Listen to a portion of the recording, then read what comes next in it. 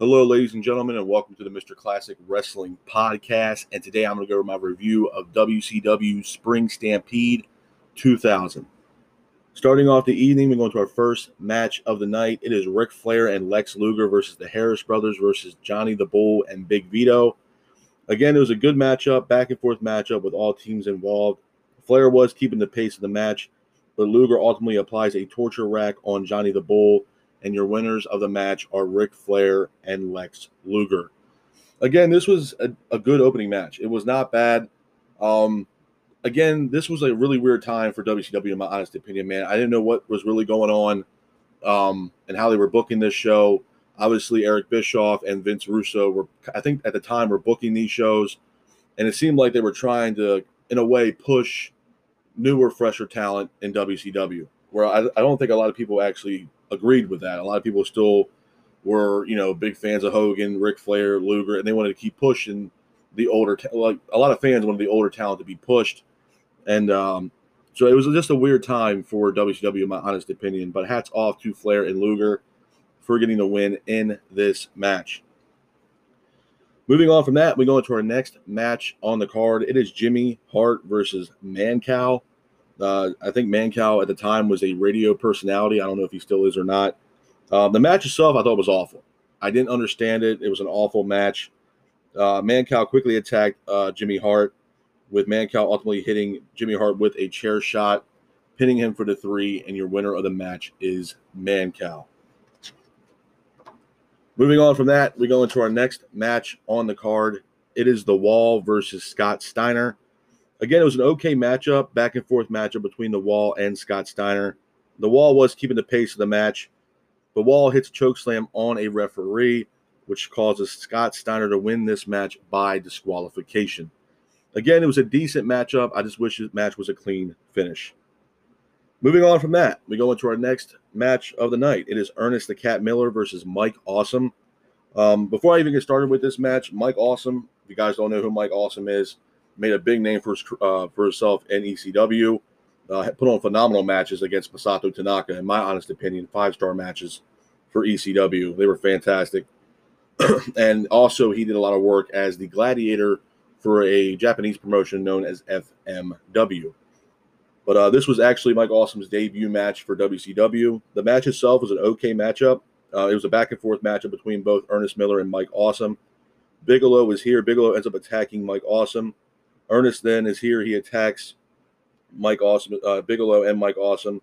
But Mike Awesome ultimately hits a splash on Ernest the Cat Miller, pins him for the 3, and your winner of the match is Mike Awesome. Again, it was an okay matchup. You're not going to get a whole lot out of Ernest the Cat Miller. I've already expressed how I felt about Ernest the Cat Miller.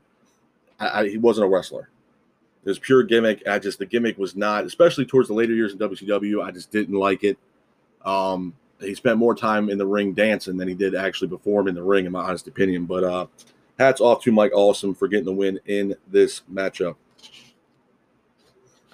Moving on from that, we go into our next match of the night. It is Shane Douglas and Bagwell versus Harlem Heat. Again, it was an okay matchup, back and forth matchup between both teams, with Shane Douglas keeping the pace of the match. But Shane ultimately hits a finish and pins for the 3, and your winners of the match are Shane Douglas and Bagwell.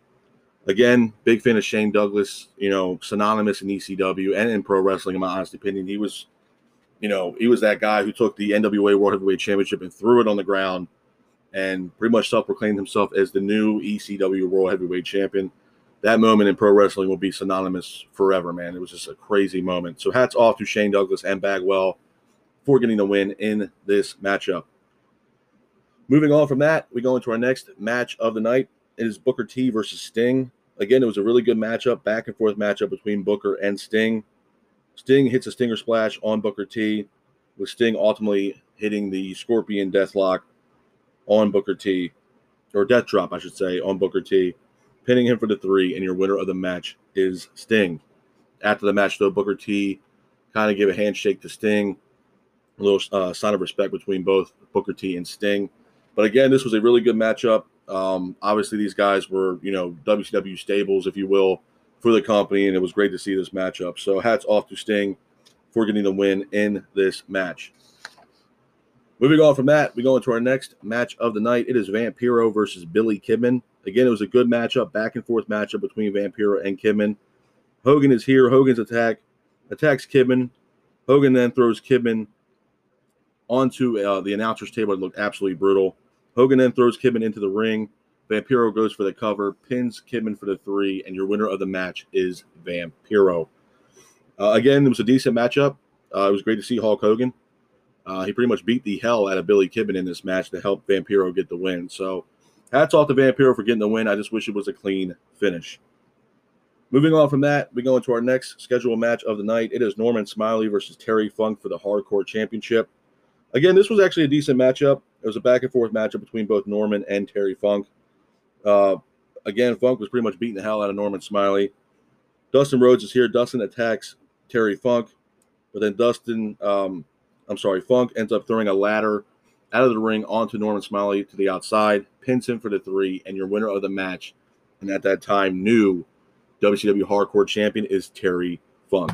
Hats off to Terry Funk for getting the win in this matchup. Moving on from that, we go into our next match on the card as well. It is Mike Awesome versus Scott Steiner. Again, it was an okay matchup, back-and-forth matchup between both Awesome and Scott Steiner. Nash is here. Nash ends up attacking Mike Awesome, which helps Scott apply the Steiner recliner on Mike Awesome, and your winner of the match by submission is Scott Steiner. Hats off to Scott Steiner for getting the win in this matchup. Moving on from that, we go into our next scheduled match of the night. It is Vampiro versus Sting. Again, it was a good matchup, back-and-forth matchup between both Vampiro and Sting.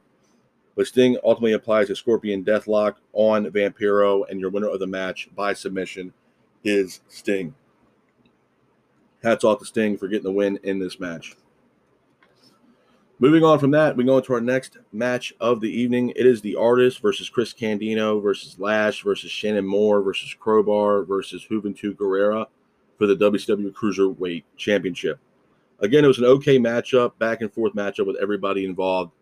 But Chris Candido ultimately gets the win due to the help of Tammy Lynn Stitch, if you want to call her that. Pushed off The Artist off the top rope, and Candido goes for the cover, pins for the 3, and your winner of the match is Chris Candido, who becomes the new WCW Cruiserweight Champion. A couple other things I'll take away from this match is Candido. To me, obviously he came over from ECW. It was great to see him in WCW, man. And actually, they were actually pushing him, and he got the win to become the new WCW Cruiserweight Champion. So, like I said earlier, it looked like, even though Candido's been, wrestling at that time for a while, Eric Bischoff and Vince Russo were really pushing the younger talent and pushing newer talent rather than the same old Ric Flair, Hulk Hogan, Kevin Nash, so on and so forth. So, hats off to Chris Candido for getting the win in this match, and at that time becoming the new WCW Cruiserweight Champion. Moving on from that, we go into our next match on the card. It is Ric Flair and Lex Luger versus Shane Douglas and Bagwell for the WCW Tag Team Championships. Again, it was a really good matchup, back-and-forth matchup between both teams. Flair was keeping the pace of the match, but Bryan Adams and Clark are here. They attack Lex Luger, and your winners of the match due to the attack are Shane Douglas and Bagwell.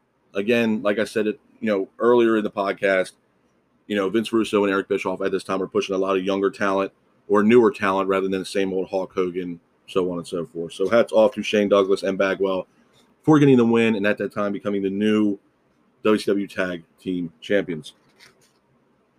Moving on from that, we go into our next match of the night. It is Scott Steiner versus Sting for the WCW United States Championship. Again, it was an okay matchup, back-and-forth matchup between both Scott and Sting, with Scott ultimately applying a Steiner recliner on Sting, and your winner of the match, and at that time, new WCW United States Champion, is Scott Steiner. Hats off to Scott Steiner for getting the win in this matchup. Moving on from that, we go into the main event of Spring Stampede 2000. It is DDP versus Jeff Jarrett for the WCW World Heavyweight Championship. Again, this was a good matchup, back-and-forth matchup between both DDP and Jarrett. DDP was keeping the pace of the match, but Kimberly gets involved with the referee being distracted. She ends up hitting Diamond Dallas Page with the guitar over his head.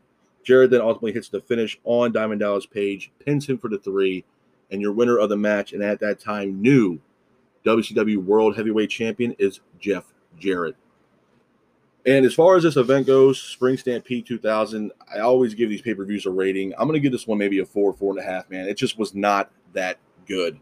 There's a lot of BS going on in this event. And again, I don't know who was booking this event, but there was a lot of stuff that was just wishy-washy in this. And I feel like they just threw this card together just for the namesake of having it on a pay-per-view.